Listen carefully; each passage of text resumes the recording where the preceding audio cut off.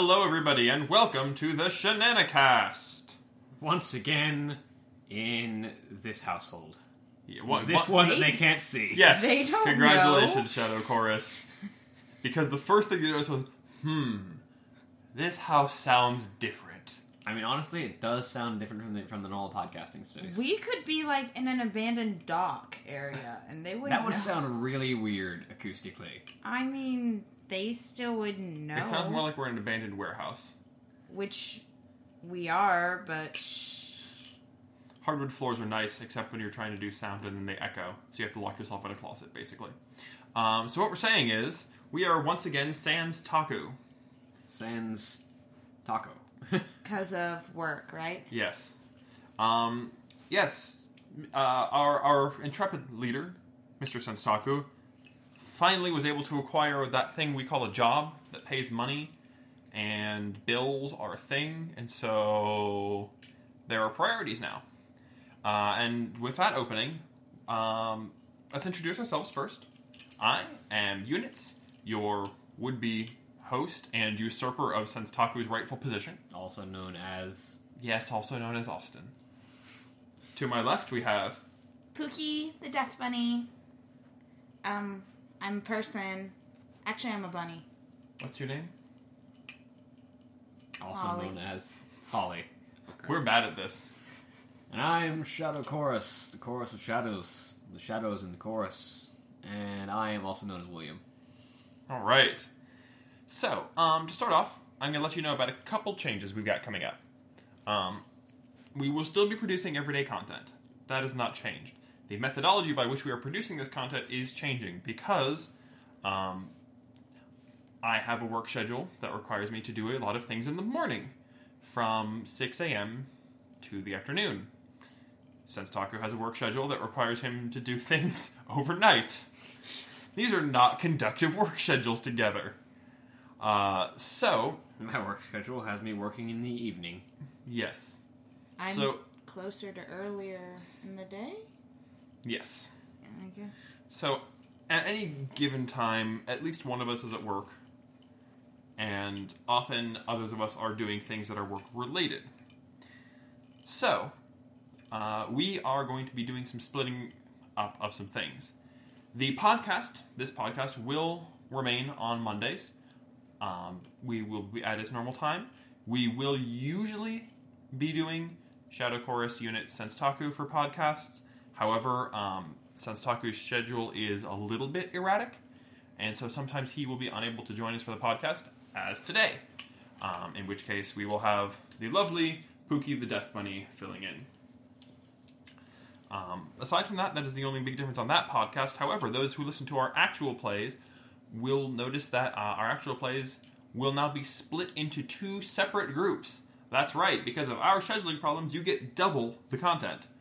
We will be having continuing our Simple Life actual play, which will continue to be William DMing for Holly, myself, as well as my father Stan and my brother Zachary, and potentially Potentially Kyle Warner.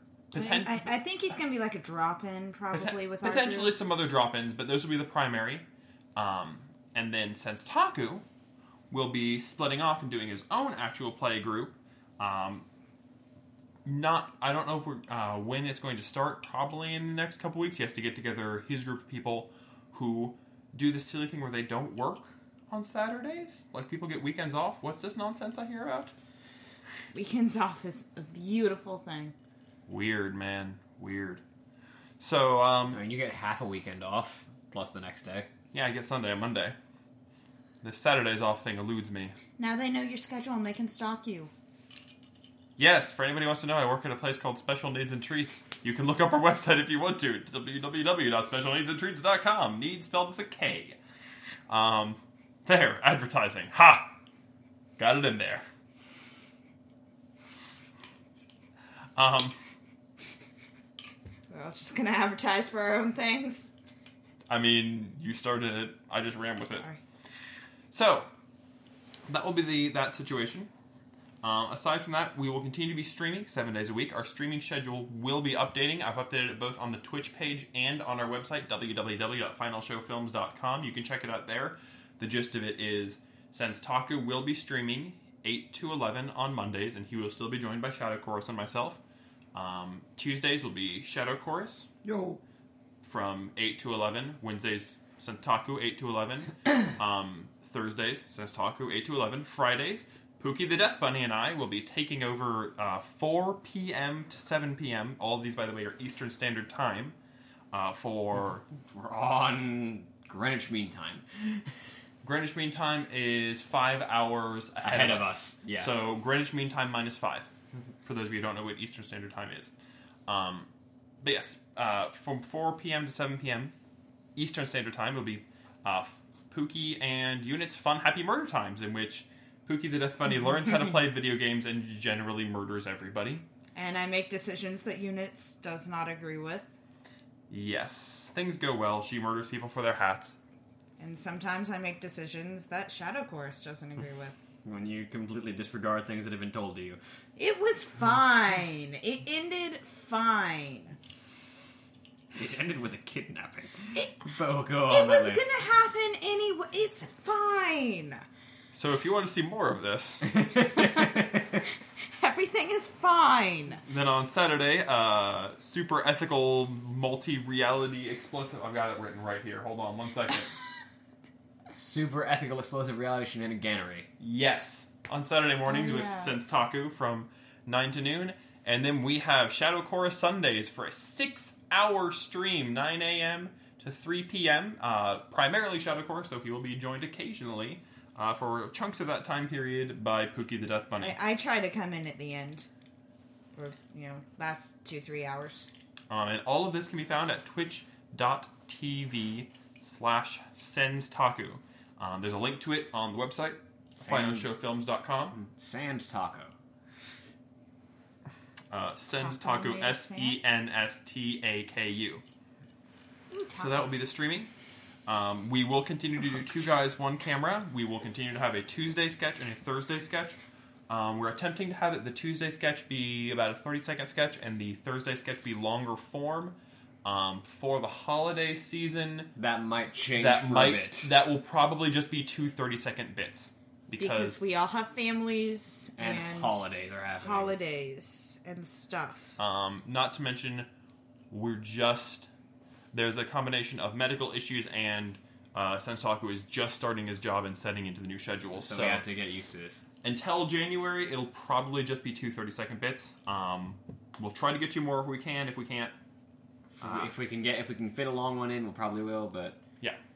This requires planning. Mm-hmm. Yes. On addition, I believe that's all of our primary projects. In addition to that, the cooking show, the Patreon has been wavering from $90 to $100. It was at $100 at one point. 80 to 100 in that range. Yeah, but it switched around. It seems to have settled somewhere around 90. So the cooking show, it was initially delayed due to health reasons primarily, and since they were back below 100, it probably won't start up until the new year. So that is the delay on that, and again, the funding for it has wavered slightly. So, all of that said, thanks for sticking around for this part of it. We will be traditionally podcasting today as well.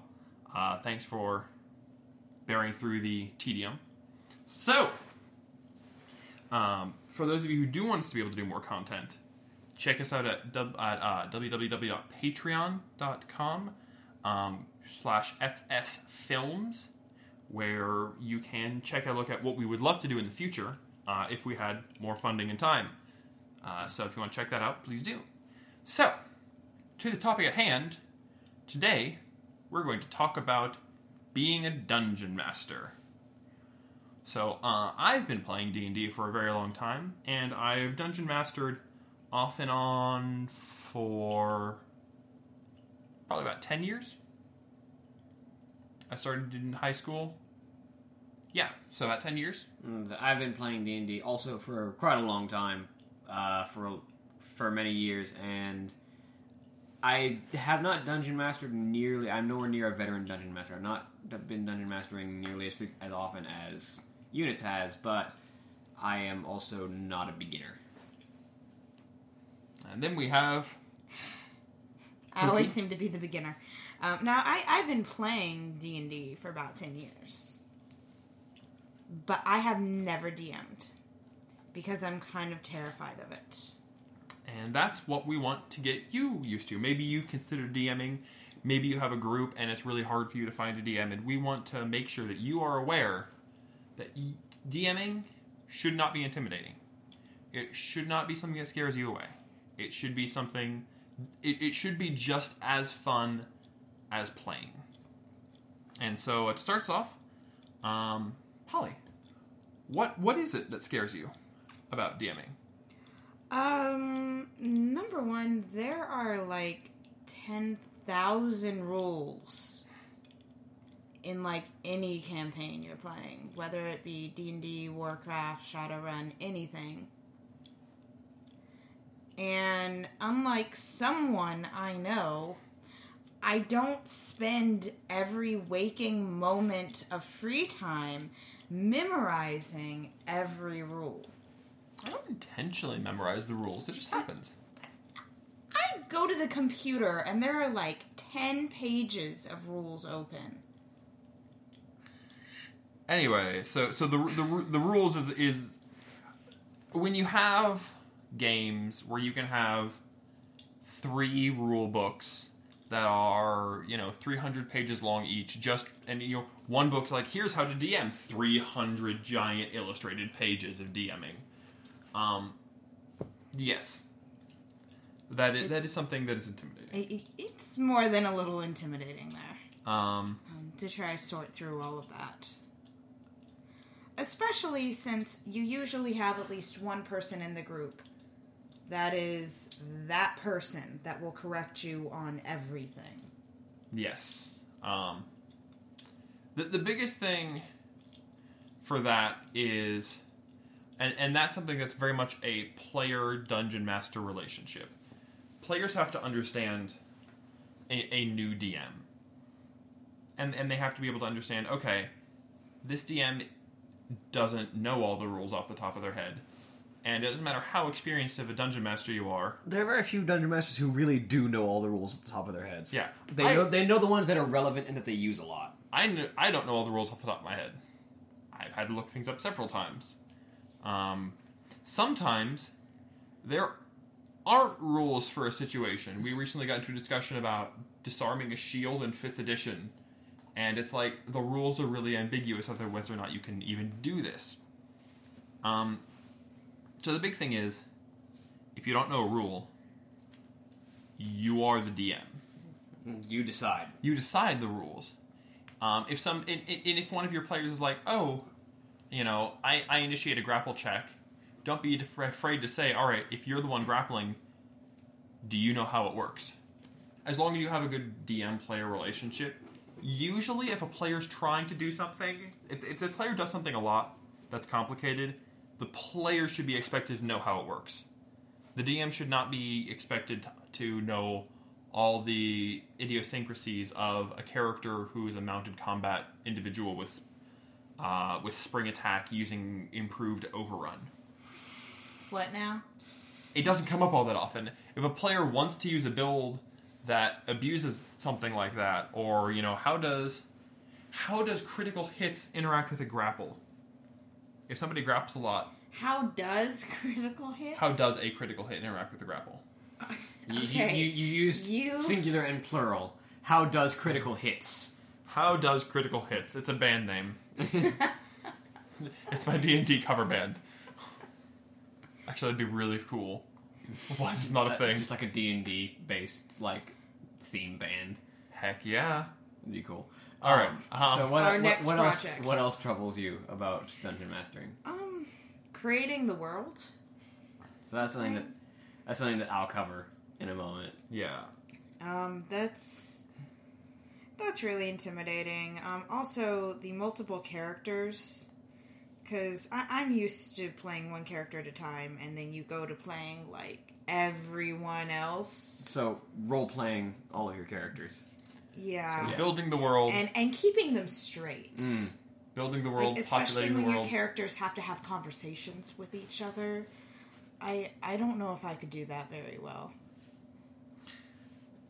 There's a lot of tricks for when your characters have to have conversations with each other. A lot of that, honestly, the easiest thing to do is look over just some, like, acting 101 courses. Even if you can't do an accent, inflection can be a giveaway. And also, you can literally just go, blah, blah, blah, blah, this guy says, and this one responds, blah, blah, blah, blah, blah. I've been in a campaign where people have signs. And it's like... you know? But I don't know why, but I'm picturing, like, Wile E. Coyote. Like, with, this guy talking. holding up the signs. For a beginner DM, if you have characters who talk a lot, especially if it's a situation where, you know, there's an NPC who is kind of a guide for the party, more on that one later, be careful with that. That's a trap sometimes, if you do it wrong. But if there's an NPC you regularly interact with, you can be like, just hold up the sign. You have to be like, this person says, it's just bam. You know, and if you have like 3 or 4 characters, you can whip them out and they can have a really easy visual guide to who's talking. We also use that for things like, when this character is speaking in Elvish, whip up the Elvish sign. And everybody who speaks Elvish knows that the person is speaking in Elvish. It's little shorthand things that save a lot of confusion and only look silly until you try it. Yeah.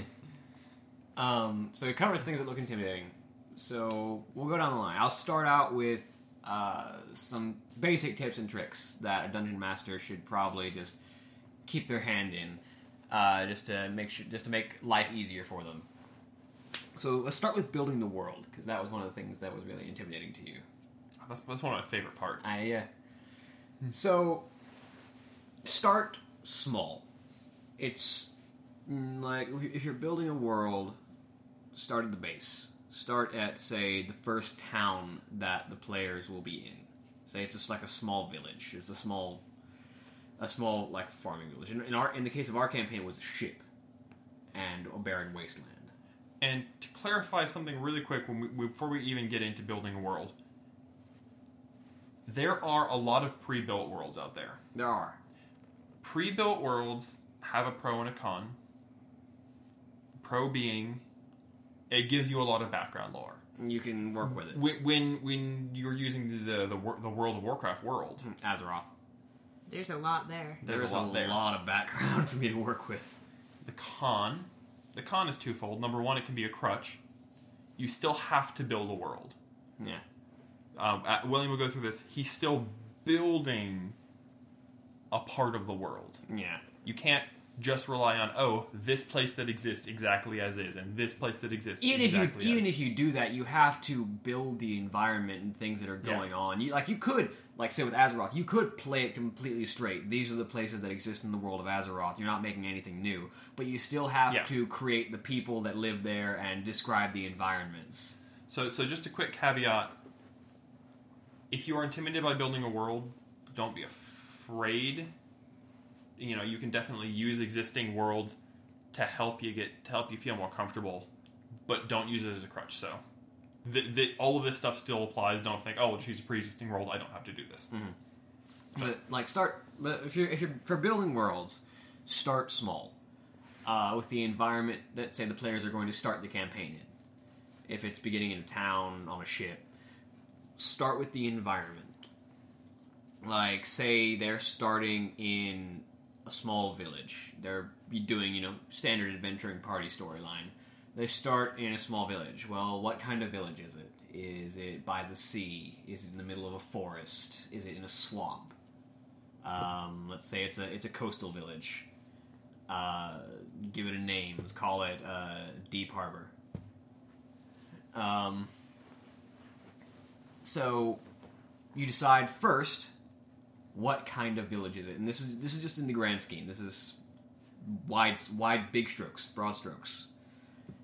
What kind of village is it? It's a coastal village, so it's got a dock. Ships are probably important to it. What kind of shipping? Is it like a trading place? Is it a tourist destination? Is it a fisher village? Just like pick something to start with. Let's say it's a trading village. It's a trading post. Deep Harbor is a major stop-off point between getting from one continent to another. So, most ships come through there with trade. You've got the village. You got the major village. It's a shipping city. It's a trade city. It's a dock. Then you go down. Then you move to people. Who are the NPCs the players are going to meet? And you can make an NPC with four simple traits. What's their race? I'm sorry, what's their name? What's their race and class? What do they want? What do they fear? With those 4 defining traits, you can make any kind of character. Let's say the bartender that the players will first meet in the tavern. Say he's a dwarf. Give him a name. Belm Hammerhand. Maybe there's a story behind that name. Maybe there isn't. And don't be afraid, as a tip for making names, to consult a name generator beforehand. Yeah. And just build up 20 names. Because you never know when somebody be like, what's your name, random commoner who wasn't important to the plot, who I never expected to need a name? Just frink! Pull out this list. Which of these names looks appropriate? So... The gamers. Oh crap, I forgot to give him a name. If you're intimidated by names, there are lots of name generators. You just pull up a list of 20. One of the DM shields I saw actually has a rolling a die name generator, syllable by syllable. Which is awesome, by the way. It's great. It's like, I forgot. Roll. His name is... Arsenquat. That is what I will name my first son. His name is Tor Thundershield. Awesome. This could be like how you name babies. Just roll dice. Just roll dice. Rolling dice can work with everything in life. But so you give him a name. I'll call him Belm Hammerhand. He's a dwarf and he's a civilian. Maybe he's a fighter. Maybe he's had some experience in his past. You could just not have a class. It could just be a civilian. There are basic NPC classes. Be like bartender, commoner, expert. Basically means that I don't want to give him stats. If a fight happens, he's a bartender. He's gonna die. But maybe he's more than that. Maybe he's a fighter. Maybe he actually had a past of war, of military. And again, choosing his race and his class helps you flesh out a backstory. This is really simple. Like, if he's a fighter, maybe he's got something in his past. He's been fighting a lot in his life. But now he's a bartender. Now he wants to sit down peacefully. And bartenders are great because they can be anybody. Yeah. And they may never have stats, but you could have a bartender who's a sorcerer. And all of a sudden, this character has a whole bunch of interest. And so from there, you guys raise in his class. What does he want? Well, he wants to run a bar. He wants to run a business. He wants to make money and give people a place to stay. Maybe it's out of altruism. Maybe he wants to give people a rest from their adventures, from the long journeys they've made. Maybe it's just out of monetary gain. Maybe he just wants to run a tavern. What does he fear? Well, if he's a bartender, he might fear his business getting shut down. He might fear losing his tavern. If he's in this dock area, maybe it's a dock area that is frequented by a lot of less than reputable people. Maybe he's afraid of one of them ruining his business. Yeah. Maybe he's got a past. Maybe he's running from something that he did in his past life, and so he's settled down as a bartender to get away from it. Maybe he was a shady pirate. Maybe he was a pirate, and it's couldn't get away from this sea all the way, but. Maybe he's a deserter. He wanted to get as far from his old home as he could, so he went to the docks. Yeah. And now you've made this character that has a slew of possible backstories with just 4 attributes. And when in doubt, roll a die. Yeah. And so, these are basic things that'll help with building a world. Is, building NPCs, simple as 4 steps. Building cities, just broad strokes. Just big strokes. And if small details come up that are important to you, write them in. Another thing, whenever you do make a decision, especially an on-the-fly decision, being like, we go to the nearest neighboring village. Oh, shoot. By the way, printing out village names, also a good plan, not just NPC names. If you start with a name, you can build a village out of it, too. Oh, yeah. Instead of naming them all Daventry. Only the capital city. I like the name of Daventry. Every campaign. Maybe. Anyway, I'm bad with names, by the way. It's one of my weaknesses. But yeah, but when you do, when it's like, shoot, this city is Pelagiad, because that was the name of the town I was just in when I was playing Morrowind the other day. I have pulled names from video games quite frequently. That's fine. And it's perfectly legitimate. So this is a DM tip that will save you from most groups. Sound confident. Yes. Doesn't matter if you're pulling something out of your ass, if you're actually running through something that you've had planned for a long time. Sound like you know what you're saying, and they will believe you. I think, fair to say, one of the favorite sessions that I ever ran was the Pelagiad incident. That was one of my favorites. It was completely off the top of my head because the player characters dealt with the problem very abruptly. I'm like, I didn't have anything planned after this. Let's stop in Pelagiad, and stuff's happening, and I had a vague idea where the plot was going, and it worked out great, and everyone loved it. And I'm gonna let you in on a secret. Most of the sessions of A Simpler Life have been flying by the seat of my pants. I start with where they are, what's going to happen primarily, and the rest is up to them. We'll talk about later some things that we don't like when DMs do, and we'll talk about hard writing a campaign a bit.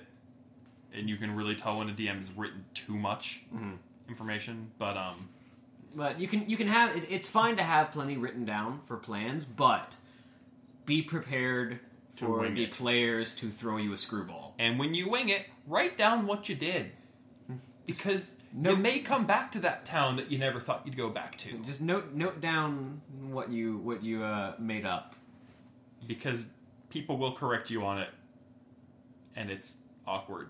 But basically, it's just you can have as much, and some people aren't really good at improvising.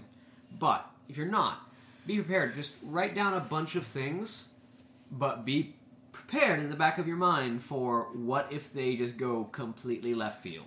Be prepared. And almost every rulebook almost everything has a DMG, a Dungeon Master's Guide, or some equivalent to running games.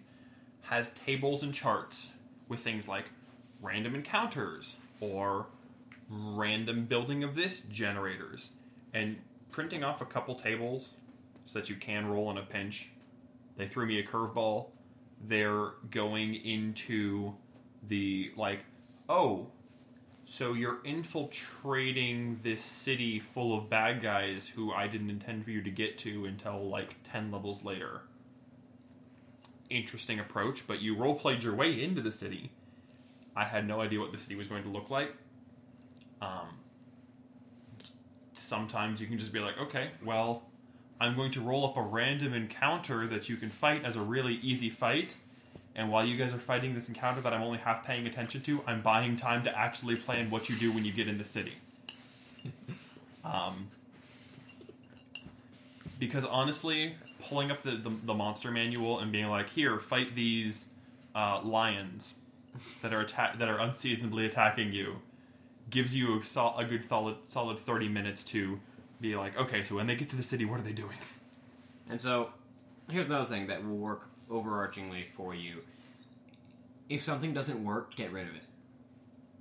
If there's some rule or something in the game that just isn't working for you and your party, throw it out the window. What if it's one of the player characters? Throw it out the window. More on that later. But, like, for instance, crafting rules. Crafting rules in a lot of systems are garbage. Well, and crafting rules really depend on what kind of campaign you're playing. Are you playing a campaign where you have weeks of time to dedicate to building things? No? Well. So, in our campaign, we completely rewrote the crafting rules and changed them so they work better for us. But in other campaigns, you might just throw them out entirely. It's like, sure, you make this thing. It'll take you this long, and why not? Or you're not good enough to do it yet. Like, do not be afraid just because it's in the rulebook does not mean that it is law. You can change, you can remove, you can add, you can just do whatever you need with these rules. The rules are just there to give you a baseline. You can play with the rules to get whatever works for you and your party. Something else you could throw out. There's a famous quote by Gary Gygax himself about dice rolling. It's like, what? I don't need the numbers. I just like how the dice sound. Sometimes you roll dice and terrible things happen, and it just doesn't advance your story the right way. And you're like, you know what? I really don't want to crit the first level mage on the first session and deal 30 damage to him with this orc. We're just gonna say I dealt 10 damage to him and he's unconscious. No one knows, because you have a DM shield. That's why you have a DM shield, by the way. It's not so to avoid the players cheating off of you. It's so that you can change to the players. Cheat. So you can just flagrantly cheat. Pro tip, good DMs cheat a lot. I always wonder what mysteries go on beyond that DM shield. A lot of lying. I guess to be a DM, you must have at least 8 ranks in bluff. And this is the thing. What? This is a thing that you will learn as you play. There should be, however, a line between. There is a fine line between fudging your rolls so you don't just completely derail things and murder people, and DM predetermination. Yes.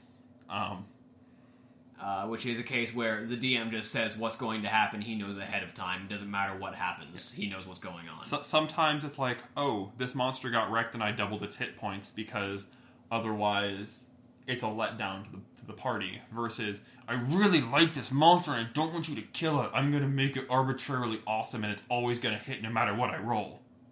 That's you being spiteful. Because your monster didn't end up being as scary as you thought it was. Or even just like, this fight is going to go this many rounds. I don't care exactly what you do. Doesn't matter what you do, it goes this way.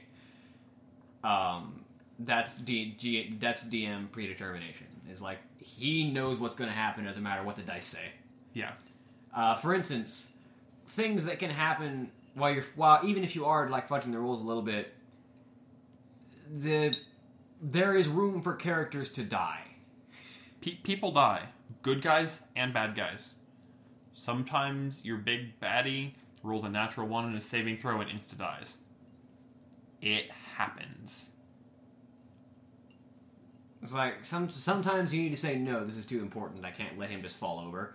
Or, no, he doesn't deserve to just instantly die right now because this fight just started. But if you do that, you have to be really careful how you do it, because sometimes the player knows that what they did should have instantly killed this thing. Yeah. And you can't just be like, well, no, because I said so, he doesn't die. Yeah. Like, have a reason. Have an explanation or a reason. Have some kind of backup. But, there are things to be said for making sure that the campaign doesn't just completely derail because of dice roll. But there's also a thing to be said for letting dice make some of the decisions. Oh, yes. Including some of who lives and who dies. Yes. And sometimes your big boss dies really quick.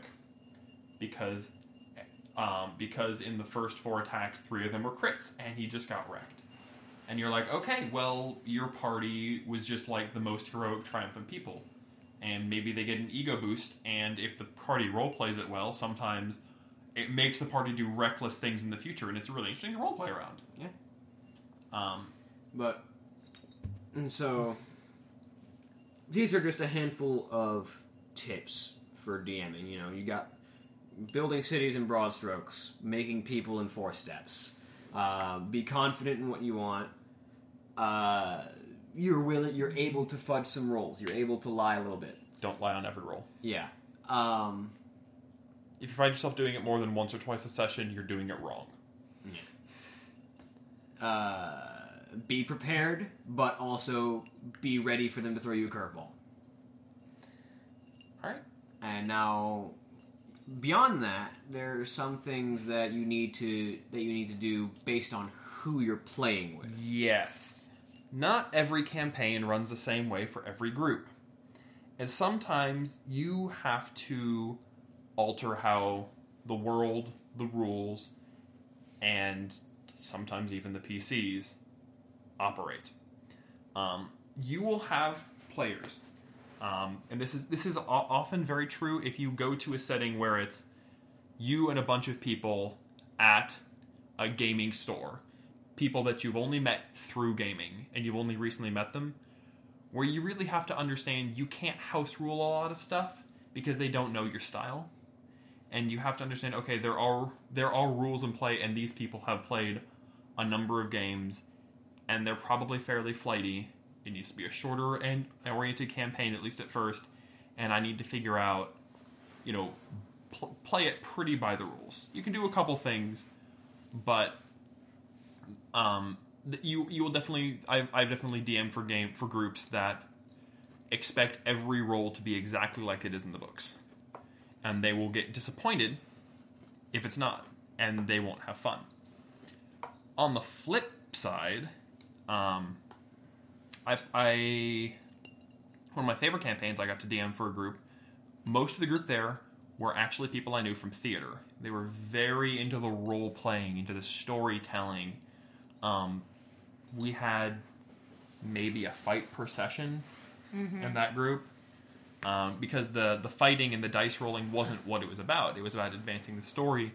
And it gave me, as a DM, a lot of liberty to just have things happen and have the players react to it. And it was their player characters growing along with this story. And so there's a thing that I can add here. Every campaign has a different DM-player dynamic. Like, fundamentally, the DM is the god of the world. He says what happens. He is the final word on how things go. But you do want to keep a good relationship with your players. So you typically want your players to know ahead of time what kind of campaign they're walking into. A lot of campaigns, especially the pickup campaigns that you do with people around a game store, are, I'm the DM, I'm trying to kill you. Let's go. Yeah. Anything that... A lot of modules are this way. Pre-bought modules are not necessarily I'm the DM, I'm trying to kill you, but they are very... We made this to be a linear story that your characters are role-playing ROLL. Yeah. If there are specific challenges that you meet with mechanical methods. And then sometimes you'll have a situation where you're with players who really like the story. Maybe they still enjoy combat, maybe they don't, but they really do enjoy the story. And in this case, it's more, I'm the DM, I'm going to make you all heroes. Come along on this adventure. That doesn't even have to be make them all heroes. It can be something as simple as... I'm going on an adventure! Yeah, it could be a low-level campaign where you never get past, 5th level in a Dungeons & Dragons campaign. And it's just, going along for the ride and watching things unfurl. That can be a lot of fun for the group. But basically, make sure that you and your players know what dynamic you're going to have. Yeah. And one of the biggest problems for those of you who have seen the Gamers movie, it gives the perfect example of the second Gamers. The second Gamers movie, Darkness Rising. There is a key disconnect between how the DM wants the game to be and how the players want the game to be. And the way that the movie shows it, of course, initially it's, the players are in the wrong. But so is the DM. The DM cannot make the players play his game. If you're DMing a game and the players want to be rules lawyers, there are people And that's how they have fun. And I'm not going to lie, I have enjoyed several games where it's like, what? We're all here to break the game? Fine. That can be hilarious. You can do some ridiculous things. So, if that's the group, maybe you just have to say, I'm not the DM for your group. If you can't do that. Likewise, if you are inclined to follow the rules, it's a little bit, and you're not as much of a storyteller. You're a module person.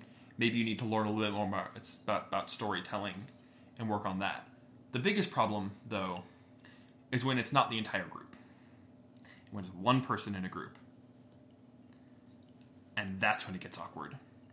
When you have a group, when I have this group of people who all love storytelling and role-playing, and the one person who's like, how can I break the game and make the biggest numbers possible? I know who you're talking about. Yeah, she was in this campaign. And I repeatedly kicked him out of game. But one thing that's problematic is that it's very difficult for some players to remind them, by the way, you can kill other player characters. That's not illegal. Sometimes they don't want to do that because they feel bad. sometimes they don't want to do that because they're like, why would I compromise the party's integrity? That's not a logical decision to make. Sometimes it's in character, sometimes it's metagaming. Well, I wouldn't do this for this reason. One thing that's an important thing for DMs to remember is, why is your party together? Why are they working? Why does your party work together? If there's a member of your party who continuously causes everyone in the game to be annoyed, why does your party continue to travel with this individual? It's really easy to say, okay, well, your character is an uptight cleric of St. Cuthbert, and, we're a group of chaotic good vigilantes. Why are you even traveling with us? And a lot of people fall into this trap of, well, he's a player character, we just pick him up. No questions asked. But if you just take a look at, well, why is this character really following us? Oftentimes you'll find that, well, it's in character for us to all go to bed at the inn, and then the rest of us to wake up and just leave without him. And similarly, you'll find in the episode of A Simple Life's going out this week, actually, recruiting our special guest for the week is not a surefire thing. Sometimes you need to do some convincing to get the character into the party. Sometimes it takes a little bit more than, hey, you're a PC, come on. That said, if you're a PC, don't try to resist the party making you join. Sometimes the PC just tries too hard and it's like, okay, well, your PC wanders off, make a new one. Don't make the DM railroad you. Because it's awkward for everybody. But it's like, this again, it's the middle ground. Yeah. What we're saying is middle ground. Speaking of middle ground, stepping back a little bit, you mentioned it's impossible for a DM to make someone play his game. This is true. However, it is possible for a DM to invite people to try it his way, to invite people to play their game a little bit differently. Absolutely. I'm not saying you shouldn't try it. Yes, this is the thing. If your players are used to being numbers and they're not quite comfortable getting into character, you're never gonna make them get into character. But you can kind of push conditions, refer to the people in character and ask the character what they think. Kind of ease them into the idea of playing their character rather than just rolling numbers. You can't force them, but you can make it easy for them to try. Yeah. But there are times when you run for a group and you give them the opportunities and you try to push them and they get in, and sometimes it's like, well, we're not having as much fun because we feel like we're being pushed to do this, and that's not what we want to do. As a DM, you can't just say, well, too bad, we're doing this anyway. It's like at that point you need to either play the game they want or just you're not the DM for them. And if you don't have fun playing the game they want, then don't. Yeah, you're not the DM for them at that point. Being the DM should be as fun as playing. Yes. But yes, But back to if worse comes to worse, then you just need to talk to the guy to the player and explain. Because I've been accused before of cheating. I imprisoned a player in the center of the earth, and cheating and/or playing characters out of character, which, admittedly, I kind of did, and I did it several times specifically to his character. Because he's like, well, my character was just acting in character, and it was. Apparently, breaking the game is in character for him. Well, no, this was when his character knocked you unconscious and tried to murder you. Wait, what happened now? Remember the very first session? Oh, yeah. I forgot about that. And I had one of the NPCs who happened to be nearby cast a sleep spell on him. Which was not... It was a stretch at best that he did that. And there are plenty of reasons to be like... He was like, she would have died and learned her lesson. I'm like... But we're all here to have fun. Wait, what did I do to make him kill me? You said that he was an ugly orc. Huh. Someone's got a hair trigger temper. Yeah. An orc being angry because someone calls him ugly is like the sun getting angry because you tell it it's shining. Well, this was a character who... He doesn't get angry when I say that out of game.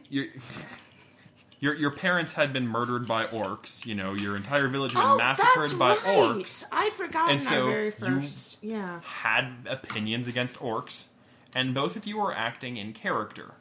Unfortunately, him acting in character annoyed the party out of game, which made it unfun to play.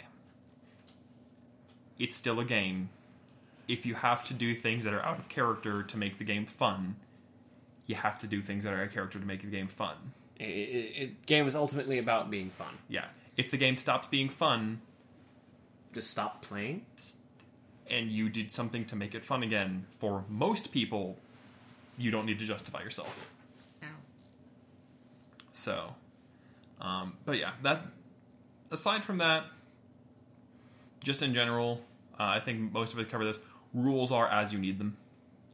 Every rule in every book is optional. Even the rules that just makes the foundation of the game, they're optional. You can change them if you need to. My father played original D&D for quite a while and never used Thaco. What's Thaco? Because Thaco is dumb. For those of you who don't know, it stands for 2 hit at 0. It starts at 20 and goes down. The lower your Thaco, the better you hit. And you calculate Thaco by rolling a d20 and then calculating it compared to your Thaco to determine what AC you hit. So, if, for example, if you roll a 17, you have a 17 Thaco, you hit AC 0. But if you have a +2 from strength, you end up with rolling a 19, and then a +1 proficiency, you end up rolling a 20 compared to 8 Thaco of 17. Since you beat your Thaco by 3, you hit AC -3. Because the lower the AC, the better. Okay, this is very now? strange. Exactly. No one likes Thaco. This is why What? Thaco was gone after 2nd edition and no one misses Now it. I understand why it's called to hit armor class 0, though. Yes. So, My head's just spinning over here. you need to face the mic. Yeah. But yeah. But so that's how you these are some general ideas, tips, ways to get over it. You still make mistakes. Here are the big mistakes that annoy all of us to avoid. And these are will also probably include some ways to avoid these mistakes when we get to them. Yes, we're not gonna be like, don't do this or you suck. It's here's how to avoid falling into this trap. My number one, and this is something that I'm afraid of doing if I ever DM, is being too by the book. Like, I've been in a campaign before where, I mean, we were trying something new, but the DM literally just read everything straight from the book. Yeah. No, just... You don't have to put on an amazing show or anything, but, I mean, give it a little bit of emotion try to put your own spin on things. You don't have to go crazy. Just a little bit. This is often a problem when any of you are doing one of those book modules of somebody. If it's not in the book, it doesn't matter. Yes, that also really gets to me. I've been in a lot of those before. Yeah, where it's like, oh, well, so there's a dragon attacking this village. Why don't we leave? I've been in one before where all of a sudden nothing existed except for the village we were in. Yeah. Like, okay, I'm by myself, and one of the first things that happens to me is I think it was like a gang of trolls comes up to attack me. I'm like, I'm gonna get out of there because it's 1 against 3. And he's like, you can't. Okay, why not? Is there something blocking me? No, it's just, this is what you're supposed to do, so you can't leave. I'm like, wait. That doesn't seem like that should... And to be honest, a lot of modules modern days are getting a lot better about having room for characters to make non-standard decisions. But this is a thing. If you play strictly by the book, you're gonna come across a moment when the players don't do anything that's in the book. Yeah. Be ready to improvise. This is where we talked about be careful. What's called railroading. When you have a story that you really want to see happen exactly the way you want to happen. You want to have it happen. And a player does something that's not in your story. Don't deny them that. Yeah. It's the flat out, no, you have to do this. So there's a voice from the sky that says I have to do this? And there are ways to get around this. There are ways to make this less instinctive.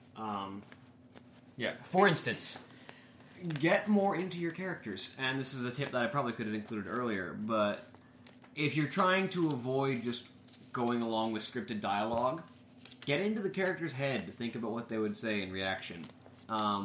This is a thing that you'll learn as you play multiple characters as a dungeon master.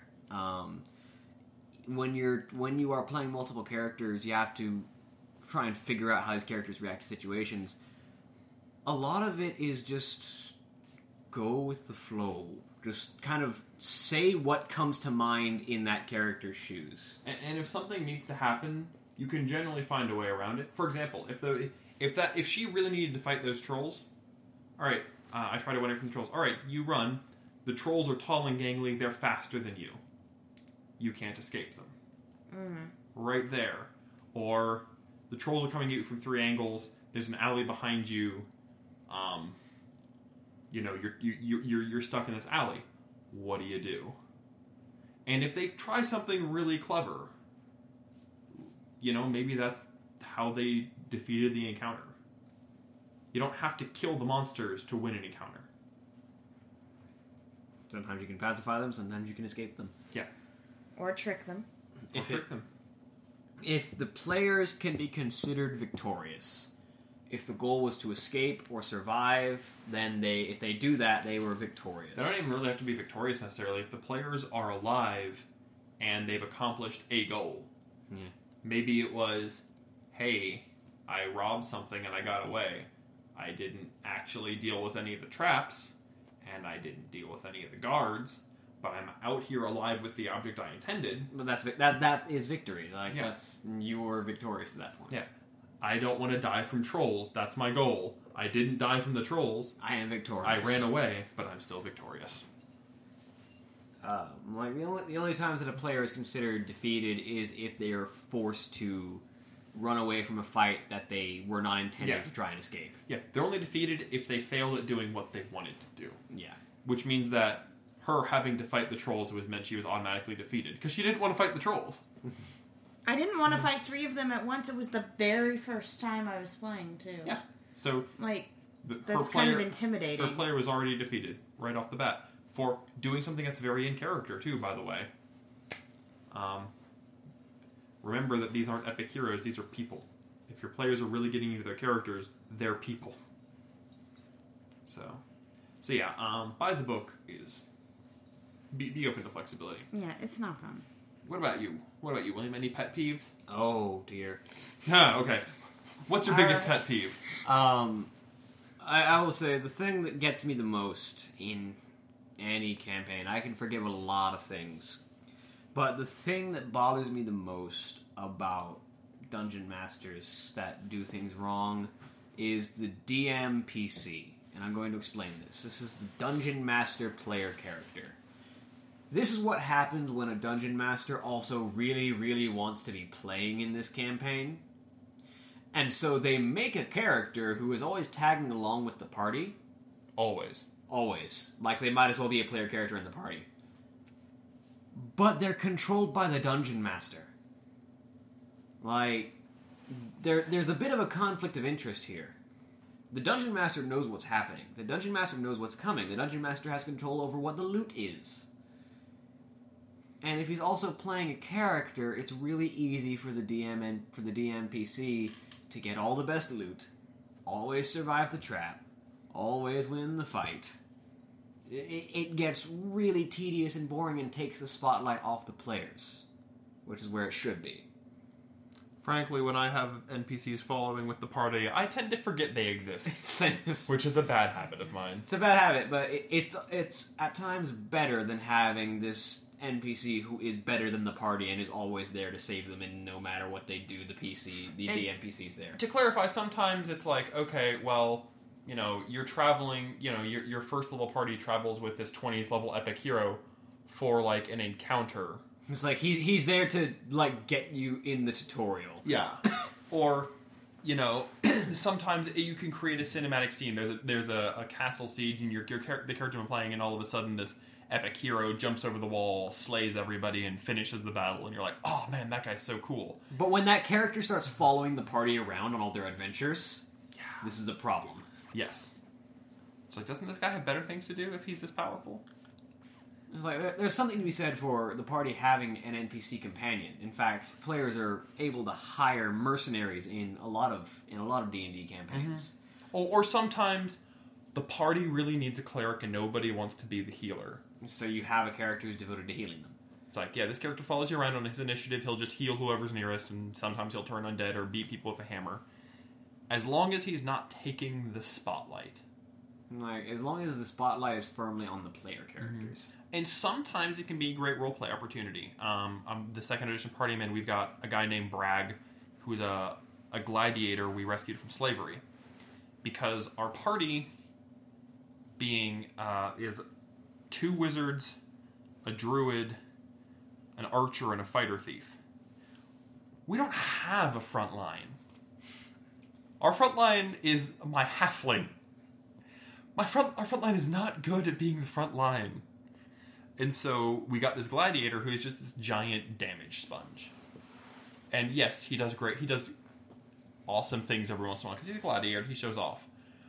But instead of being somebody who takes the glory, he's a role-playing opportunity for a lot of the characters because they develop relationships with this individual. And it's always intimidating because you never know what's going to happen because the DM can be like, well, that individual's expendable. Bragg's dead. It's like, what? Bragg jumped in the volcano to save us all. It could happen. So you can definitely have somebody who rounds out the party and performs a function in the party. Like, you can definitely have NPCs accompanying the party all the time. The problem begins when it's the dungeon master playing his character in the party, trying to do the best things and get the best loot, versus the dungeon master filling a role in the Which party. isn't to say you can't give the guy loot. I mean, you found an abandoned dwarven armory. Yeah, he found a rockin' great axe. But everybody found rockin' gear. But if it's like, hey, there's this awesome, like, the DM knows this character is a samurai. The DM knows this character, what this character likes. Giant magic katana. Somebody else might be able to use it. I'm taking it.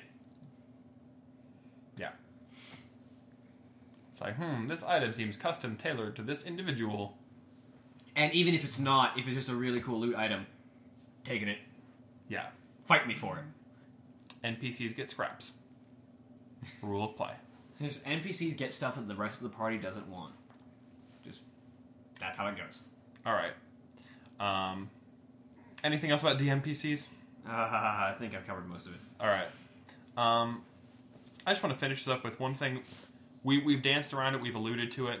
But one of the biggest things that I hate when a DM does is they say no. No reason. They just say no. For example, all right, you encounter this wall, the portcullis is closed, etc., etc. All right, I climb the wall with my thief wall climbing ability. You can't. Why? Why not? You just can't. Okay. What's on the wall? It's a worn down wall. It's covered in vines. Shouldn't that make it easier to climb? You can't climb the wall. Okay. And the reason that DMs fall into this is because they get sick of players overusing an ability. I will admit, my halfling fighter thief climbs everything. It's a convenient way to get around obstacles. We also have a druid who can shapeshift into a bird and fly over things. But the way you counteract this isn't by saying no. It's by finding a situation where that doesn't work. It could be very simply, okay... The wall's covered in spikes. You approach the wall as you begin to climb the plants. One of the thorns pricks you, and you realize it's mildly venomous. And you start to feel your arms go numb, and you fall. All right, I don't want to climb this wall anymore. Problem solved. It's like... Or, this entire base was underground. If I'd climbed the wall, I'd be like, you get into the courtyard, you still can't get in because it's in a tunnel. That did you no good. But you tried it. And you did it. And, for instance, something that's familiar. Those of you who who listen to the actual play will know that Crash is a centaur. He charges things, and when he charges things, things go splat. They become very dead very quickly. If this becomes a problem, my answer isn't to say, no, you just can't charge for X reason, your legs aren't working right now. My answer is, this is a really tight enclosed space. You're going to have some difficulties trying to charge. Or, this guy can take that charge. He might have only reasonable health at that point now, but he's got enough health to at least survive the charge. Yes. Another common problem is, in 2nd edition D&D, the sleep spell is OP. It's ridiculous. And if you see, like, okay, this wizard... Because we have a wizard who just casts sleep on everything, and it made every encounter ridiculously easy. Because in 2nd edition, sleep doesn't offer a saving throw. You just go to sleep. You just go to sleep. Go straight out. And you can't just say, well, you for arbitrary reasons, you can't access this spell. But you have to be creative. There are creatures that are immune to sleep. You could have it so that these creatures get woken up by things. You could have it where, if it gets really bad, you sit down and are like, we're modifying the sleep spell because it's just broken. Sometimes you have to change the rules. As long as you're consistent about it, it's okay. And honestly... As long as you're not neutering the character when you do that. As long as you're not completely making someone useless. Yeah. For example...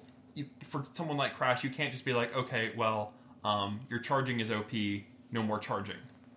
But that's what he does. That's what I do. That's the whole point of his character. Yeah. But if it's like a mage who happens to have picked up a spell and is suddenly solving every problem with it, like, I have Wish, and I just cast Wish all the time. Maybe you need to fix the Wish spell. You need to actively buy these diamonds, and these are rare diamonds. Yeah. It's like, well, I've got 900,000 gold. Great. Where do you find the diamonds? Okay. 5th edition had a great ruling. Another thing I love about the ruling of wishes, if they start wishing for things repeatedly, you start messing with their wishes. Mm-hmm. Like, oh, well, you didn't word this properly.